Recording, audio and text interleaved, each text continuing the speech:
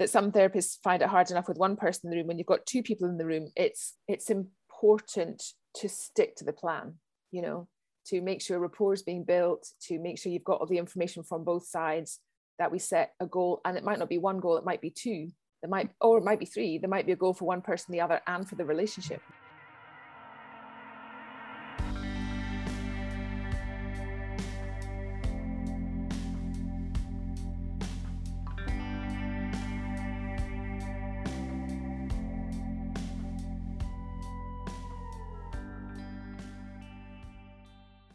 Hello and welcome to another Human Givens podcast. I'm Jo Baker and I'm part of the Human Givens team, and today I'm going to be talking to Jennifer Broadley about her work with couples. Healthy couple and family relationships are vital for adults and children's health and well-being. And all relationships can hit hard times at some stage, and research shows that it's not actually the appearance of conflict, but rather how it's managed that predicts the success or failure of a relationship, and that support can really make the world of difference. Jennifer's a Human Givens psychotherapist with a thriving online practice, and she's also a trained executive and corporate coach with an independent coaching practice that she's operated successfully since 2003. And Jennifer's a tutor here at the Human Givens College, where she delivers a hugely successful couples therapy workshop, where she helps people to navigate the journey and addressing natural tensions and finding ways to mature and develop relationships over time. So we're really delighted that Jennifer's joining us today to share her insight about her work with couples and relationships. So hi, Jennifer, how are you? I'm good, thank you. It's such a pleasure to be here. And I'm excited to talk about things to do with couples. It's just such a wide, deep, high subject. I'm excited for it. Mm-hmm. Absolutely. And I mean, there's just so much that we could cover today, but I wonder if a good place to start is maybe by normalizing that making a relationship work isn't always easy. Do you know what? I don't even think that it's always easy. I just think that every relationship is going to have a bump somewhere along the line. But also keeping in context that we get together for a reason, don't we? And sometimes, you know, those reasons are hugely variable, but there's always a reason. However, because we're all individuals, there's always little glitches when we change, or the thing that's brought us together in the first place adjusts or changes, like we're all adjusting and changing. It's sometimes a bit challenging for the partner's expectations, you know. So I guess it's about navigating the changes, you know, life's twists and turns. And so what are the common reasons that couples need counselling? I think it's everything. It's, do they communicate well? It's, do their common interests change? It's, do their finances change? Do they become parents? You know, does something get triggered that you hadn't expected in the first 6 months or the first year, and then all of a sudden you've partnered together, you've bought a house together, you've got children, something gets triggered and you think, wow, I've never seen that side of that person before. So it could just be a myriad of things. So talk me through some of the things that you might see when you're working with two people, because, you know, for a lot of people, when they qualify as a therapist, the thought of just working with one person is quite overwhelming, but working with two. So what kinds of things do people come to you with? I think generally people come to therapy a little bit later than they possibly should. Right. So I think it's always a good idea to ask someone for a little bit of help if that's what you need. You know, if you have a car that you hear a bit of a clunky sound, you wouldn't want to drive that car for 6 months and then take it to the garage and say what's going on, because the possibilities are that clunky sound has gotten bigger, or it's had a knock-on effect to a bunch of other things. And so I think most people come to see or to seek help from a couples counsellor because they're changing. You know, people think that we're going to be the same in our 20s, in our 40s as we were in our 20s or our 30s, and actually we're just evolving. Individuals are evolving constantly. And I think if we see the two people that come into our room, the couple that comes into our room as individuals, and then see the relationship as a separate thing, it's always going to come down to the same thing, isn't it? It's always, how well are those individuals' needs being met? How effectively do they feel secure? Do they feel like they're in control? Do they feel like they've got status? Going through all of those emotional needs and understanding what's changed from when they first got together, and how is that affecting the individual, which in turn has a knock-on effect to the relationship itself. So I guess, you know, when you've got those early days, which can go on for quite a while for some people, and you've got those, lots of, happy hormones flooding through your body. And, as then it starts to become more normal, and you've still got two people who care very deeply about each other and have got that some level of bond, but then they think, oh, well, maybe we need to move in together, or then we need to buy a house. And then it feels like we need to do something. And then over time, as we navigate weaving our lives together, it becomes more and more complex, doesn't it? And I guess, I think one of the things that I've seen is, and been really highlighted actually over two of the large events over the last few years, is differences of opinion on things. I know people who've split up over Brexit. I know people who've had strongly opposing views about COVID. And that's caused really, really difficult dynamics within those relationships. And you'd never expect those subjects to come up, would you? So you'd never think like 10 years ago, we're going to have to be talking about the political, a country's independence or not. You think and also sometimes you don't even know what you think about those subjects until they come up. And then if those views are opposing, I guess they can, when they're so highlighted in the media, or they're so highlighted in the conversation socially that we're all having, I think there's the danger that those topics overshadow the excellent things that got us together with a partner in the first place. So going back to the basics, what attracted you to that person in the first place? And are those things still there? So are they still kind? Are they still thoughtful and funny and spontaneous and generous? Are those things still present? And it's really good to remind ourselves regularly, why did I choose to partner with this person in the first place?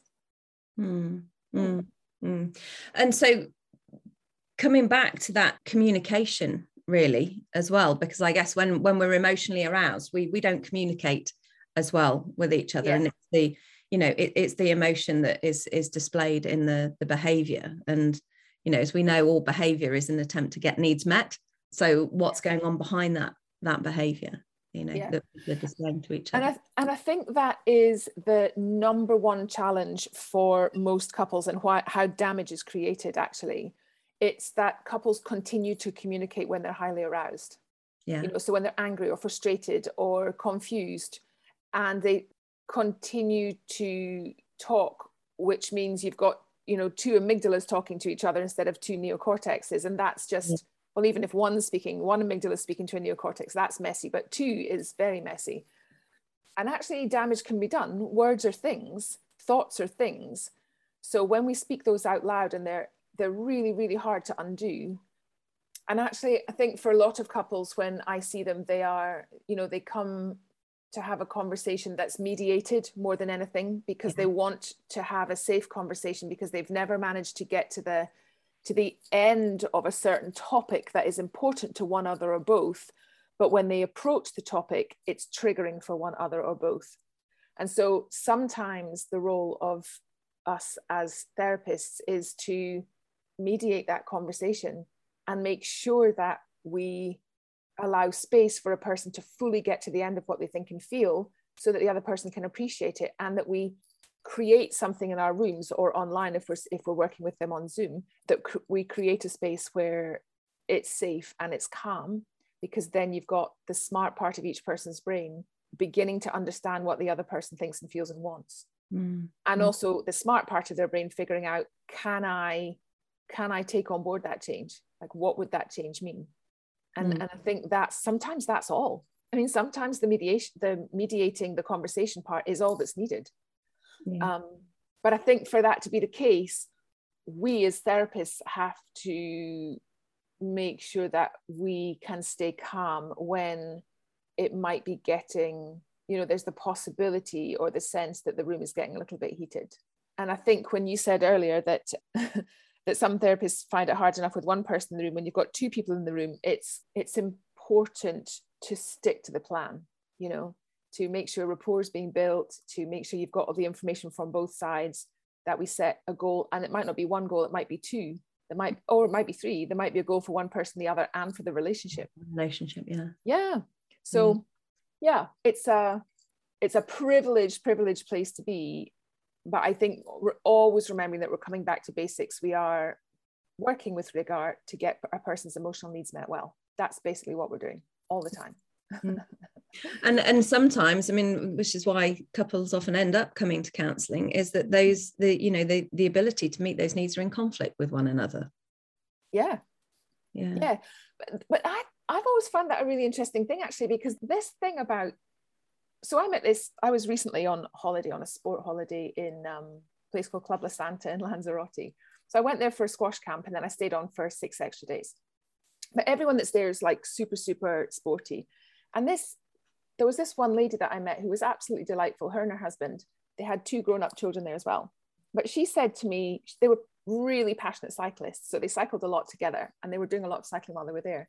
And in a conversation one day, she'd said to me, I told her that my partner was a triathlete, a keen triathlete. And she said to me, you should get an electric bike and you should cycle with him sometimes.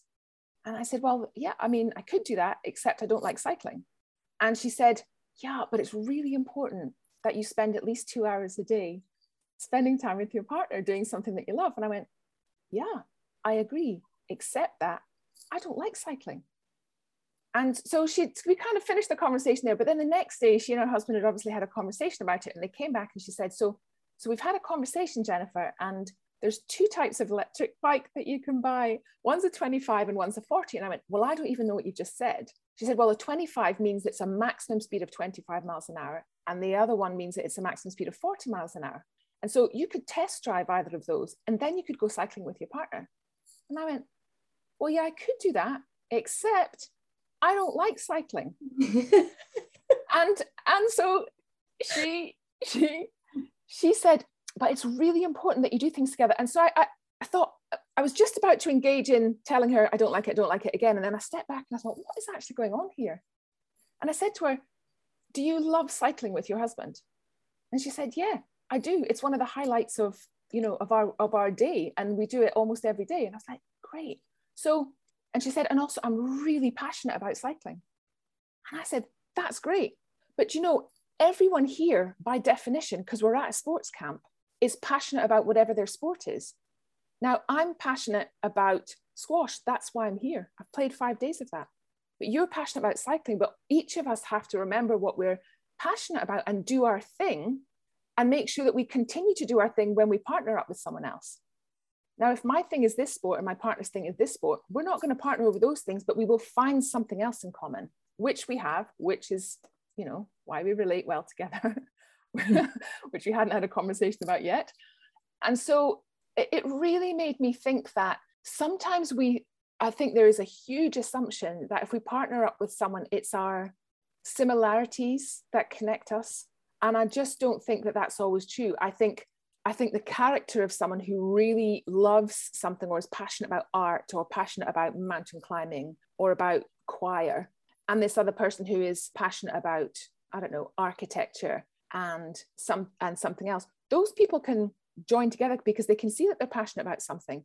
They will find a thing in common, 1 or 2 or several things, but it's also really important that each person allows or supports the other person in continuing to be passionate about what drew them together in the first place. Yeah. So that, that having that respect for each other's passions, but also that respect for the relationship as well. And I guess where I was coming from with that is what I've seen is when somebody's passion kind of leaks out everywhere and, smothers other aspects of the relationship that doesn't allow time for that coming together. Yeah. When I was working in a particular university, I was doing some work with a master's in creative writing. And I think I may have told you this before, Jennifer, but there was a retired couple on the master's who decided that they were going to come and do this master's in creative writing together. And I just thought, what a wonderful thing to do together. And, I went away and reflected on it. And I spoke to Gareth about it. We both agreed that actually we couldn't think of anything worse than doing a master's with our partner, but it was a really lovely thing for this particular couple to do. And I think it's about finding what works for you, isn't it? And have that healthy balance. Another thing that I noticed over lockdown, which I'm sure a lot of people did, was suddenly everybody was thrown together, and we were suddenly spending a lot more time with each other than we had been before.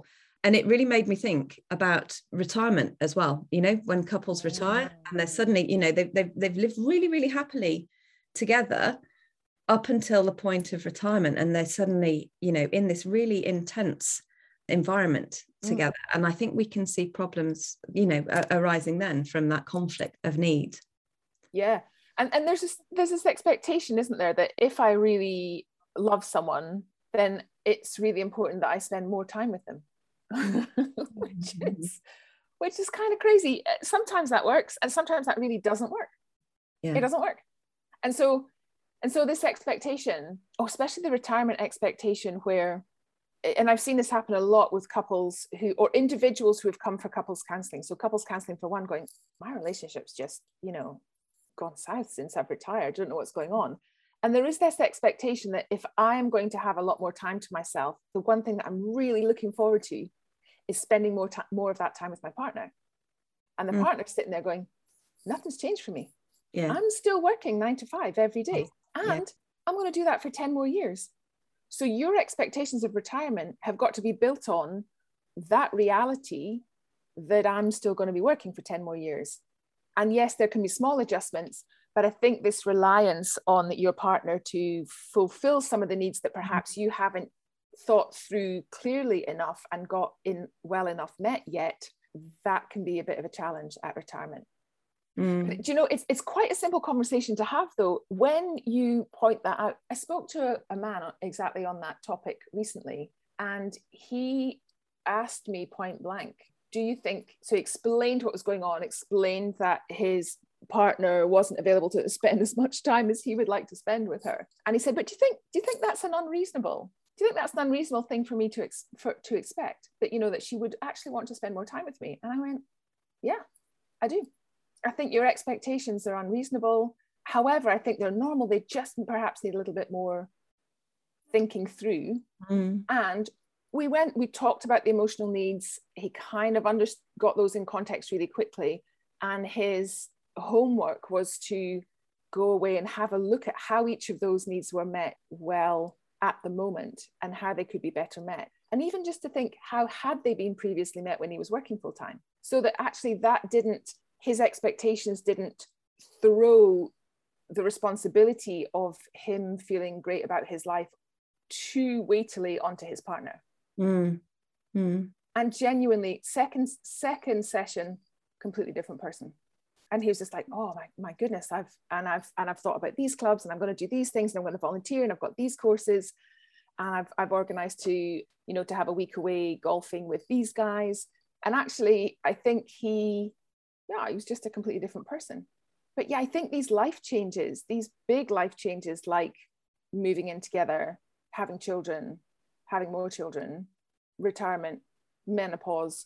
So, you know, menopause is just so misunderstood, more and more being talked about it now, fortunately. But as we know, it's still an optional module for GPs. So even the medical profession don't have a huge awareness about it. So how on earth are, as you know, non-medical people meant to navigate that, you know, both for us personally, for anybody who is going to go through the menopause themselves, or for anybody who lives with or knows or cares about somebody who's going to go through the menopause, because it's such an unknown area, really, in terms of understanding.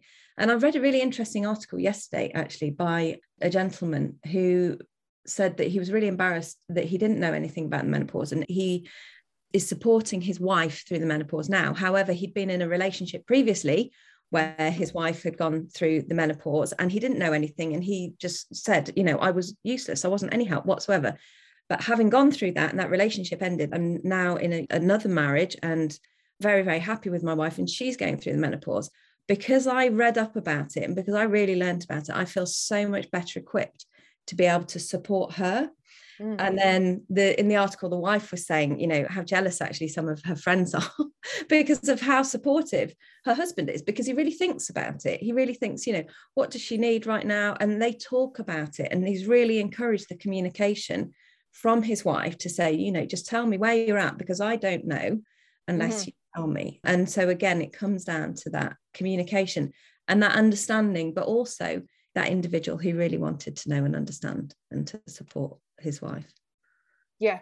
Do you know what else as well, though? Do you know what else is included in that? Is that there's that education piece is absolutely key, isn't it? Because it's been a subject that only women talk about, or even if women are equipped or not equipped to talk about, we've kind of kept it to ourselves. And that's unfair. That's like saying there's this thing that guys go through, guaranteed they're going to go through it, guaranteed. And then keep it to themselves, and women are not allowed to have the conversation. We just have to deal with the fallout of it. That's not fair. No, it's not fair. And so I think the point that you're making there is education is a key piece, as well as, and helping both male and female, both husband and wife or partner, both partner through that menopause period, because it can be, 1 year or 1 decade or more. It's a long old difference, and it can be really ineffectual for some women and then really corkingly difficult for other women.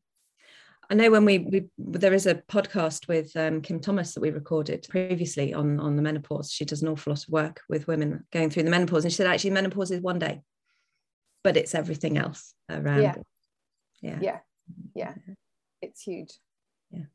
Big things that are going to happen. And also when children leave home as well. I've seen it from, when people's children go to university and suddenly, the nest is empty, and then there's the reality of, okay, where are we now? Sometimes people finding it difficult to connect to where they once were. Yeah. And you know what? None of us are going to avoid the things that naturally unfold as we move through the decades. So we don't get to skip things like, unless we don't have children, but we generally don't skip things like parenting or moving in together or any of those things. And so what we first got together for, like when a couple first get together, it's quite simple, isn't it? It's like, I really like you, I really like spending time with you, and you get to choose every day, because you live separately, how much time you spend with that person, and you get to choose the parts of them that you see, so you can bring your best self for the 4 hours that you spend together that day. And then you go back to your own house and you do your own stuff, and the other person will do their own stuff, and then you get together for the 4 hours the next day or whatever you do. And that can happen for months and years before people decide that they're going to move in together. So actually the moving in together piece is you can no longer mask the parts of yourself that you don't want the other person to see, or that you think would be unhelpful for the other person to see. And that's, I think, when the reality really hits. It's this developing this friendship with each other that is fully accepting of who the other person is.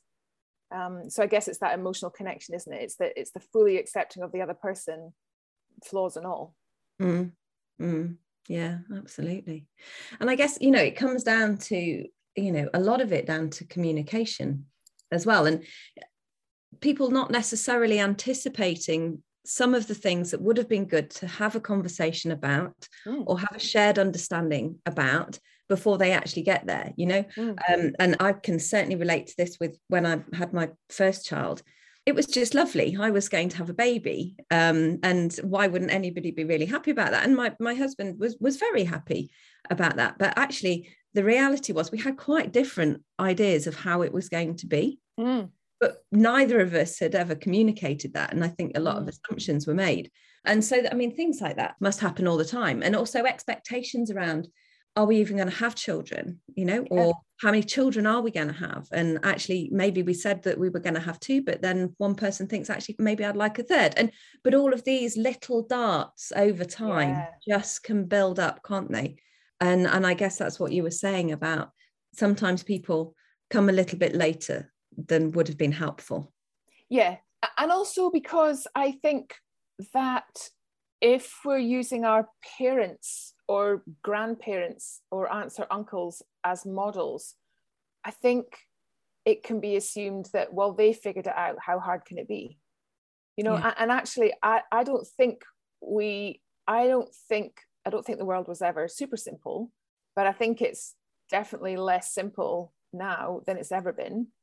I think there are definitely benefits of the world feeling like it's a smaller place, because we can speak with people in, Japan or China or South Africa or the US in a moment if we need to. The world seems like a smaller place, but actually the choices that give all of us about where we live, who we're in relationship with, how we work, those things were not choices for the previous generations.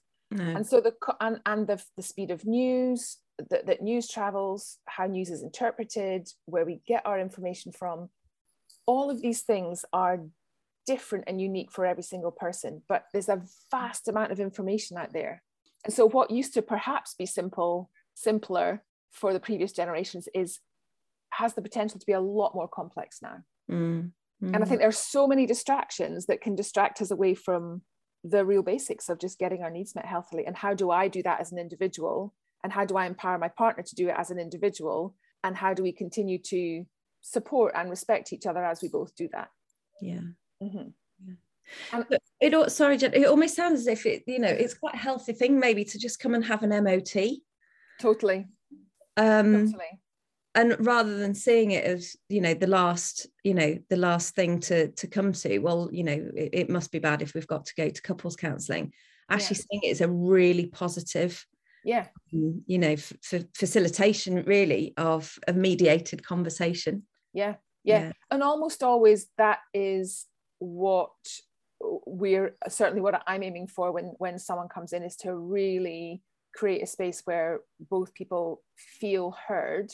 And that's often, it's just based around the things that we would do in an individual session. So modeling reflective listening and teaching that maybe as a skill if that's what's needed. And I think even just that one thing can just change everything. Yeah. And then there's another thing that changes things a lot, I think, as well. I call it a working conversation. And so, but I encourage a couple to rename it if that sounds too technical. So a working conversation is, have you ever experienced when one couple is maybe at home doing the homemaking part of it, and then someone else has come in from work and they say, oh, this amazing thing happened today, let me tell you what happened. And then the person's in the house goes, okay, yeah, hang on a sec, but did you call the plumber? And then the other person's going, yeah, but well, hang on a sec, I just want to tell you about this cool thing that happened today. And the other person's like, yeah, but when you went out this morning, you said you were going to call the plumber, so did you do it? And then there's all of a sudden this massive clash of, I want to tell you this fun thing, but here's a job that you were supposed to do this morning, and I need to know if you've done it because I've been anxious about it all day. So this, all of a sudden, fun conversation not happening, argument about to start, and so one of the things that I talk about sometimes is setting up this working conversation. So it's a place every week, no more than 20 minutes conversation where you can have these working conversations where they have a place to happen. So who's going to pay for the car insurance? Is the next holiday booked? Are we going to think about taking that job in that different country or that different city? And I think it's a good idea too to have a little book that sits in a kitchen drawer somewhere, a book and a pen, so that when you think, oh, there's a thing I'd like to talk about, it is the plumber, or it is the electrician, or are we going to build that extension? These are working conversations that are a natural part of most people's relationship, but they're a bit chorey to have to do. Do you know what I mean? And so you kind of have to be in the right mindset, equal mindset, to have them, to do them well. So if you write in a book the things that you might like to have a conversation about, and then you know that every Thursday after the kids are in bed from 7:30 till 10 to 8, no more than 20 minutes, we're going to get the book out, and there's no surprises here because you can't talk about something that's not in the book. So if in preparation for the meeting, you look at the book and you say, oh, I can see what he would like to talk about. And he can look at the book and go, oh, I can see the subjects that she'd like to talk about. Fine, I've got my head around that. So nobody's going to get a fright when you sit down and have the conversation. And then because you top and tail the conversation with no more than 20 minutes, if you let that conversation go on for half an hour, it gets too intense. And so one or other person is going to check out a bit and say, I'm not going to sit down because she doesn't respect the 20-minute rule. Yeah. So we've got to put a timer on. Alarm goes off at 20 minutes. And as much as you've covered, that's it. As long as you've got at least one action or one action each, that's plenty. And then every other conversation in the week is a fun conversation or a joyful conversation. So the technical part gets kind of boxed up and put away somewhere. And I think that makes a huge difference too. So the reflective listening and the working conversations are pretty much something I would almost always talk about in the first couple of sessions. I love that. We always say that, human givens therapists are magpies. We take nice shiny things and steal them. and I'm going to steal that one, Jennifer. I think that's absolutely fantastic. I really do. Yeah. But what about if a relationship has broken down to the point where perhaps there's been infidelity and there's a lack of trust, how do you work a way forward with that? Yeah. So the infidelity thing, the affair thing, is there's no right or wrong answer to that. So if a couple have come to have a conversation about it, it's important that as therapists, we don't judge it, and that we have enough confidence or patience or calmness to see our way through that, to help that couple see their way through it. Now, in most cases, affairs and infidelities don't happen because someone wants to be out of the relationship. They happen because needs have not been met for a short or an extended amount of time. So if you ask a couple, what do you want from here? It might be that they each say, well, actually, I want to stay in this, but we just don't know how. But it might also be that one person says, I want to stay in it, and one person says, I don't want to do it anymore. Yeah. And the thing is, a relationship will only work if both people are committed to being in it. So if one person wants out, then the conversation can shift to, how do we do that well and respectfully? It's a huge mistake to think that people that come to couples therapy, success equals them staying together. Yeah. Actually, sometimes success equals calling that relationship a day for the time being, because actually, if we do that really well, it's amazing the number of people that when they do that kindly, they see a different part of each other and are reminded why they got together with that person in the first place. But it's really important to make it safe to step out of the relationship or to end the relationship well, if that's what one or other or both want to do. Because I think that if you can make staying in the relationship a really attractive and safe option, and not staying in the relationship a really attractive and safe option, then the couple can decide genuinely what they really want. But if you say, well, if you as a therapist have some sort of bias towards, well, this is what success looks like, staying together, and you start to push a person that way, actually, you may find that one of the couple is just like, oh my gosh, I've been waiting to find a therapist who says it's okay to design this. Yeah. And I've literally had, couples where one or other is literally saying, I absolutely don't want to be in this. And the other person is saying, well, I do. Well, it's not going to work if only one of you do. So we have to give permission to explore what does healthy separation look like? Yeah. And I think that's so important, because it is possible to separate in a very grown up and healthy way. And it doesn't have to be like a scene from, a soap opera. No. And I think sometimes, we're bombarded with the media and, with TV and things like that.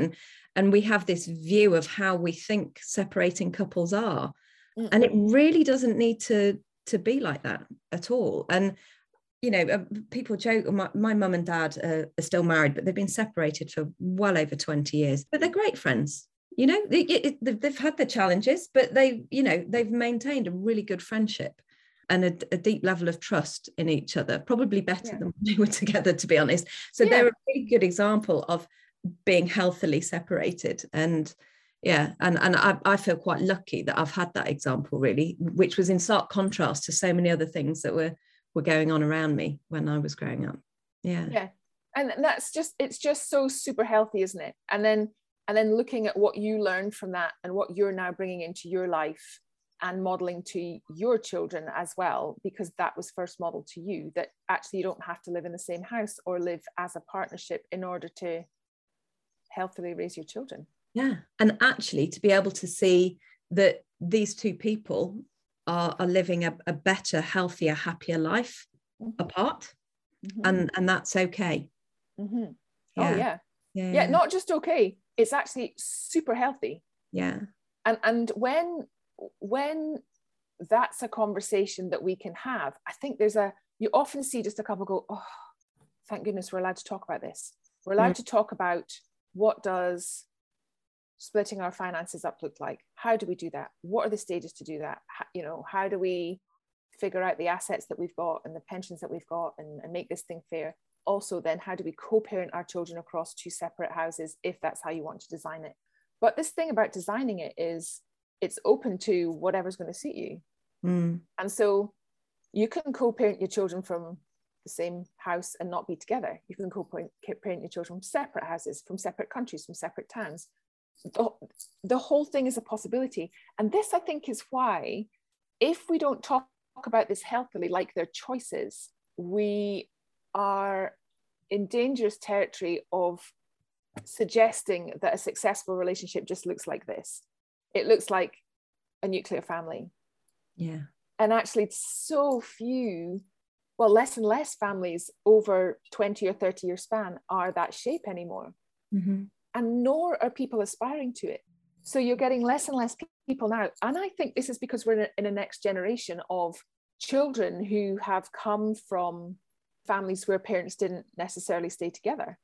And so now we've got children who are aware that that's a possibility, who have grown up and having their own children, and they don't aspire to be married and do this lifelong thing.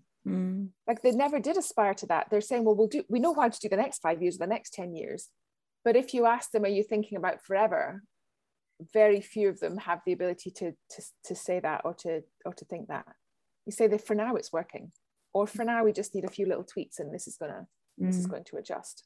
But unfortunately, you know, a lot of relationships don't end well, and you know they can end in a big acrimonious mess. And I guess, you know, sometimes there's so much history, so much complexity involved in them that the two parties don't seem to be able to come together in that space. And something I hear time and time again is, oh, you know, they're just a narcissist. Well, actually, you know, a narcissist is an abstraction. You know, it's a buzzword that's so overused, and it's understandable, but actually, I think there's less than 1% of the population actually truly is a narcissist. So it's very, very rare.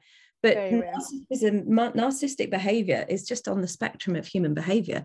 And if our needs are not being met, then we can exhibit some of these traits, can't we? So it's no wonder when relationships break down, people perceive their partner or ex-partner as a narcissist, because, you know, they're looking after their own needs at the, you know, to the exclusion of the other person's needs. Yeah, and I think when that word is used, what you're actually noticing is that you have a person who is fearful of change, fearful that they're going to lose control, and so are trying really hard to keep things in control to the best of their ability. So they'll decide, you know, they'll overly control money, or they'll overly control a schedule, or they'll overly control what their partner's doing. And I think educating in a situation, if you get someone who's, I mean, it'd be rare to get someone who is genuinely clinically a narcissist in your, but if they were, Jennifer, then the relationship wouldn't be working anyway. It wouldn't work anyway, would it? By the very definition of a, you know, a diagnosis of narcissism, it's never going to work. Well, yeah, I think that's true. I also think that sometimes it can be a little bit more complicated than that. So if there is a, you know, a diagnosed narcissist in a relationship, which it's just rare, because, you know, that person is rarely going to go for a diagnosis unless they've been part of some sort of clinical trial. But if you find yourself in a relationship with someone who has a significant number of those traits, and you already have 1, 2, 3 children, it's not a simple thing to say, well, our recommendation is that this person is never going to change, so we think you should distance yourself from that person. I think that sometimes the subtleties of how we help one other or both of those people is tricky. I think in that particular case, it's tricky. It's quite interesting in the couples course, there's a number of topics that when we get onto them, there's lots and lots of like different questions coming up, and narcissistic personality is one of them, because the language is used so much more frequently now. Absolutely. Yeah. And we get people, you know, there are huge websites dedicated to get yourself out of a narcissistic relationship, and they're often fueled with massive amounts of blame, where I think if we could step away from the blame and educate about what that brain design is, and then secondly apply compassion to it. Firstly, self-compassion. What do I need to do to make sure that my needs are better met, so that I am in my best frame of mind to know how to navigate this for myself and for my children going forward, if you have children. But secondly, also to recognize that someone with narcissistic personality didn't choose to be that way. Do you know what I mean? They have got their needs, they have needs in the same way that any other person has needs, but how they get them met is unique to them, directly related to their brain design, which either came from nature, but may well have come from partly from nurture as well. Sure. Yeah. But again, it's down to, you know, the behavior is an attempt to get needs met. So whether they've got a diagnosis or not, which is merely a label, isn't it? You know, yeah. If they're exhibiting those kinds of behaviors, then, you know, there's a need not being met somewhere. This is true. This is true. And it's also similar with, yeah, I mean, there are life chapters, but there are also brain design things like, you know, the neurodivergent brain designs, and how that can show up in relationships as well. But that's a whole other topic. It's that understanding, you know, and, you know, educating ourselves about our partners, you know, because at the end of the day, we're just on a human spectrum, aren't we? Yeah. Yeah. And you know what I think too? I think that there is this assumption that if I'm going to leave this substandard relationship to go and find a better standard of relationship. And I just wonder if it all comes down to, in the end, personal development, like personal awareness and personal development, because I'm sure there are relationships that, with the wisdom that we've accrued when we get to our 40s and 50s, had we had that in our 20s, we probably could have done some of the relationships that we experienced in our 20s, but we weren't skilled enough yet. Yeah. And so as we go through and realize, oh, when I get my needs met healthily, actually, I'm not that triggered by that personality or that character, or I'm not that triggered by that. But had it when my 20s, when I was, would I have been triggered by it? Absolutely. Would I have ranted and raved about it? Oh yeah, probably. Yeah. And so I think that the people that are coming into our practices, you know, the psychoeducation piece about having your emotional needs met well and your physical needs met well, what does that look like? What does that mean? Can you track what's already being met well? And can you track where there might be gaps? Or teaching about brain design, teaching about pattern matching. It all sounds, you know, we understand the language, but gradually, session by session, I think little pieces of that information can reframe how a couple see themselves within the relationship that they're in. Yeah. You know? Yeah. Yeah. And I think, you know, as you get older, you can feel more secure in yourself, can't you? You know, as you were saying, could have navigated those relationships in our 20s, you know, better when we were in our 40s. I saw a really funny little sketch the other day, and it was a woman sitting on a table leaning over talking to a man, and the man was saying, have you seen it? The man was saying, you're just too much. And she just says, well, go and find a relationship that's less. Yeah. And I thought, oh, that, you know, that made me laugh. And absolutely, knowing what we need ourselves as well, I think, because sometimes we don't take the time to reflect on our own needs and really to understand them. And so if we don't understand our own needs, we can't really work that dynamic in with our partner's needs. So understanding and doing reflective work individually as well as couple work, I think, is really important, you know, or maybe working as an individual in that couple counseling. And so sometimes I do this, what I call the diamond pattern. So I do that. So I see a couple together for the first session, and sometimes I'll see them together for the next session, Sometimes that's just the pattern, but sometimes if I think there would be a benefit in having separate conversations, we do the first session together, separate conversations, one each, come back together in a week's time or a couple of weeks' time and do another one together, separate conversations. We do that diamond pattern until we get where we need to be. Because I think there are some things, and this is maybe different in Human Givens than it is in some other therapies. And I know this from running the course. I quite often have people go, you can't have separate sessions if you've got, you know, you're contracting with these people. So you've got to talk about contracting and stuff. In Human Givens, we can do this diamond pattern if we want to, and if we think it's helpful. And the benefits of that are, there are some things that you don't want to voice or can't voice fully in front of your partner, that you want to figure out, but figuring it out alongside your partner is not wise and not healthy in every instance. And so individual conversations as part of couples therapy can work well. Yeah. Can really work well. Yeah. And also these conversations that we're having, when I mentioned before that in that couples therapy full day masterclass, there's like almost 6 conversations that normally come up. Okay. And I was having a conversation with HG themselves and talking about how can I redesign this day to make sure that I cover these 6 topics. And actually the conversation came out that actually there's too much. There's too much, like the day itself, the couples therapy day is a full day. And these actually 6 conversations need to be had in 2 separate ways. So we've designed these 2 separate days to cover the first 3 topics, which are LGBTQ plus relationships. So what is different, or what are the differences, if there are differences, and what are the similarities? So we cover that in this first half day, and then we're covering neurodiversity, and we're covering narcissistic personality. So that's going to be one half day. And then the other half day, we're going to cover 3 just life-changing topics, which are parenting. Like how does that, 1, 2, 3, 5 children, how does going through the process of that change a relationship? And what do we need to be aware of? So parenting, menopause, how does that impact a relationship, and retirement. So actually the couple of things that we've talked about already. So those 2 half days are being designed because so many of those questions for people who wanted to, for therapists who wanted to introduce couples therapy into their practice, were coming up above and beyond the simple version of heterosexual long-term relationships. But actually that day itself covers so much stuff actually is relevant to both of those days as well, to all of those categories as well. We just need to be clear how we help our couples, whatever design of relationship they're in and whatever life stage they're in as well. Yeah, absolutely.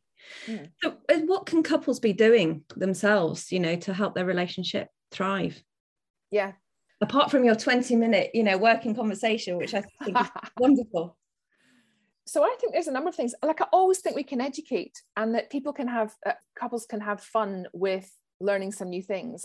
I think reflective listening is key. Working conversations is key. I think the 5-to-1 rule is key. Speaking out 5 times as many positive, uplifting, kind, buildy, uppy things as anything that's feedback or judgy.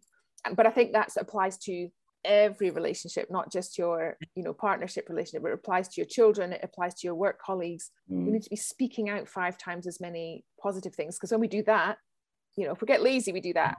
So it's negative, negative, and occasionally we throw in so the 5-to-1, I think that's generally a good principle. And I think coming back to these needs and taking personal responsibility and recognizing what is impacting my security, what is impacting my sense of control, what is impacting my sense of competence and achievement. And if we can understand that about ourselves, that's the very first step. The second step would be speaking it out so that our partner can now understand, what, I would like to go for that promotion, or I would like to move country, or I would like to have a next child, or I would like to study something new. So I think being able to speak those things out confidently is the next thing. And I guess taking ownership of them as well, Jennifer, rather than it being a problem with the other half, or, a problem with the relationship. Actually, I want this, I feel this, I need this, Yeah. And as a couple, being in that place of a little bit of discomfort for a couple of days, couple of weeks, couple of months, as you figure out, well, how can we raise children and have our 2 jobs and have you study something new and have that first of our children go to, how are we going to do all those things? Those are quite grapply conversations to have. And there always is a solution. Like there always is a way forward. It's whether you have a couple that can remain calm enough for long enough, or break the conversations into segments, short segments enough that they will get to a place where they can figure some of it out. Because it's pretty much all figure outable. But I think genuinely it comes back to, do I know what I need for me to feel confident and compassionate to myself, and not having things like, well, it's if I put my family first, and that's kind of the way a parent is. Well, yeah, but actually your children need to see you be full up and vital and daring and calm and logical and all these things that our children look up and go, oh well, look, dad can be all of those things, or mum can be all of those things. And that's a priceless model that you're modeling both to your partner and to the rest of your family. And that comes from personal responsibility and getting our needs met, so that two strong people can stand strong in a relationship, as opposed to leaning against each other, which is codependent, isn't it? We need to just get our needs met well and walk together at different paces if necessary, but standing alone together, if that makes sense. Does that make sense? Yeah. Maybe alone's the wrong word, but standing strong together. Standing strong together, but not propping each other up. Yeah, exactly. Yeah. And is it ever too late to seek therapy? Do you mean? Yeah. Yeah, I think it is. I definitely think it is. And I think some people will show up in your room to be able to say at some point in the future, well, we went to therapy and it didn't work. So I've definitely had people that have come into my room and you can tell they're already checked out. They're not interested in the conversation because they've already said, I've already spoken to a lawyer. I've already got the paperwork signed up. I'm just coming here to say that I did this and that it didn't work because our relationship was so far gone. But also I mean, as long as we're honest about it, I think if two people come into a room saying, and you ask, what is it you want? What do you want from here? And they go, actually, I think I'd just like to end this, but I'd like to do it in a friendly way. And the other person goes, I'd like that as well. Great. Now we've got a common goal. So that's still a success. Yeah, absolutely. Yeah. So I guess the key takeaway really is, have those conversations both together, but also, perhaps checking in for an MOT occasionally as well, so that we're having those conversations and that shared understanding at an earlier point in time. Yeah. And I think that's something that also you can, once you've worked with a couple, you can also have that conversation to say, is this something, have you found this process helpful? Yes, we really have. And then, if you think it would be a good idea, instead of waiting for something like this that was maybe tricky to pull back from the edge and took 5-6 sessions, if you think it would be helpful to come in and just have a check-in once a year or once every 6 months for 1 hour, we can do that. So just know that that's a possibility if that's something that you'd like to set up.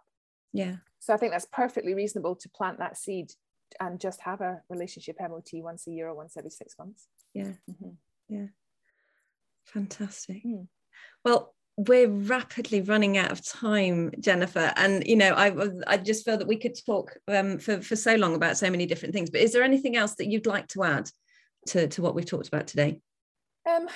Well, I think for me, there's a couple of things that stand out mostly for me, and I think this is the same for all therapy, whether it's couples or not, is just that when someone comes to seek your own help, it's really important that your own needs are met well. Do you know what I mean? So that we're all checking in regularly with our own things, going, do I feel like do I have meaning and purpose in my life? And that we recognize how those life stages change us, because when we speak out from a place of knowing, there's a different resonance or wisdom that comes from those words than if it's a theory, and also for other therapists, sometimes couples therapy might not suit you. You might do a few of them and go, I don't want this to be my specialist area, or I don't want to include this in my offering, in which case you don't have to. But if you do, certainly there is a need and a demand out there, because life as it is just now appears to be way more complicated than it ever has been, but it can be simplified very, very quickly with a therapist having the right tools and the right knowledge.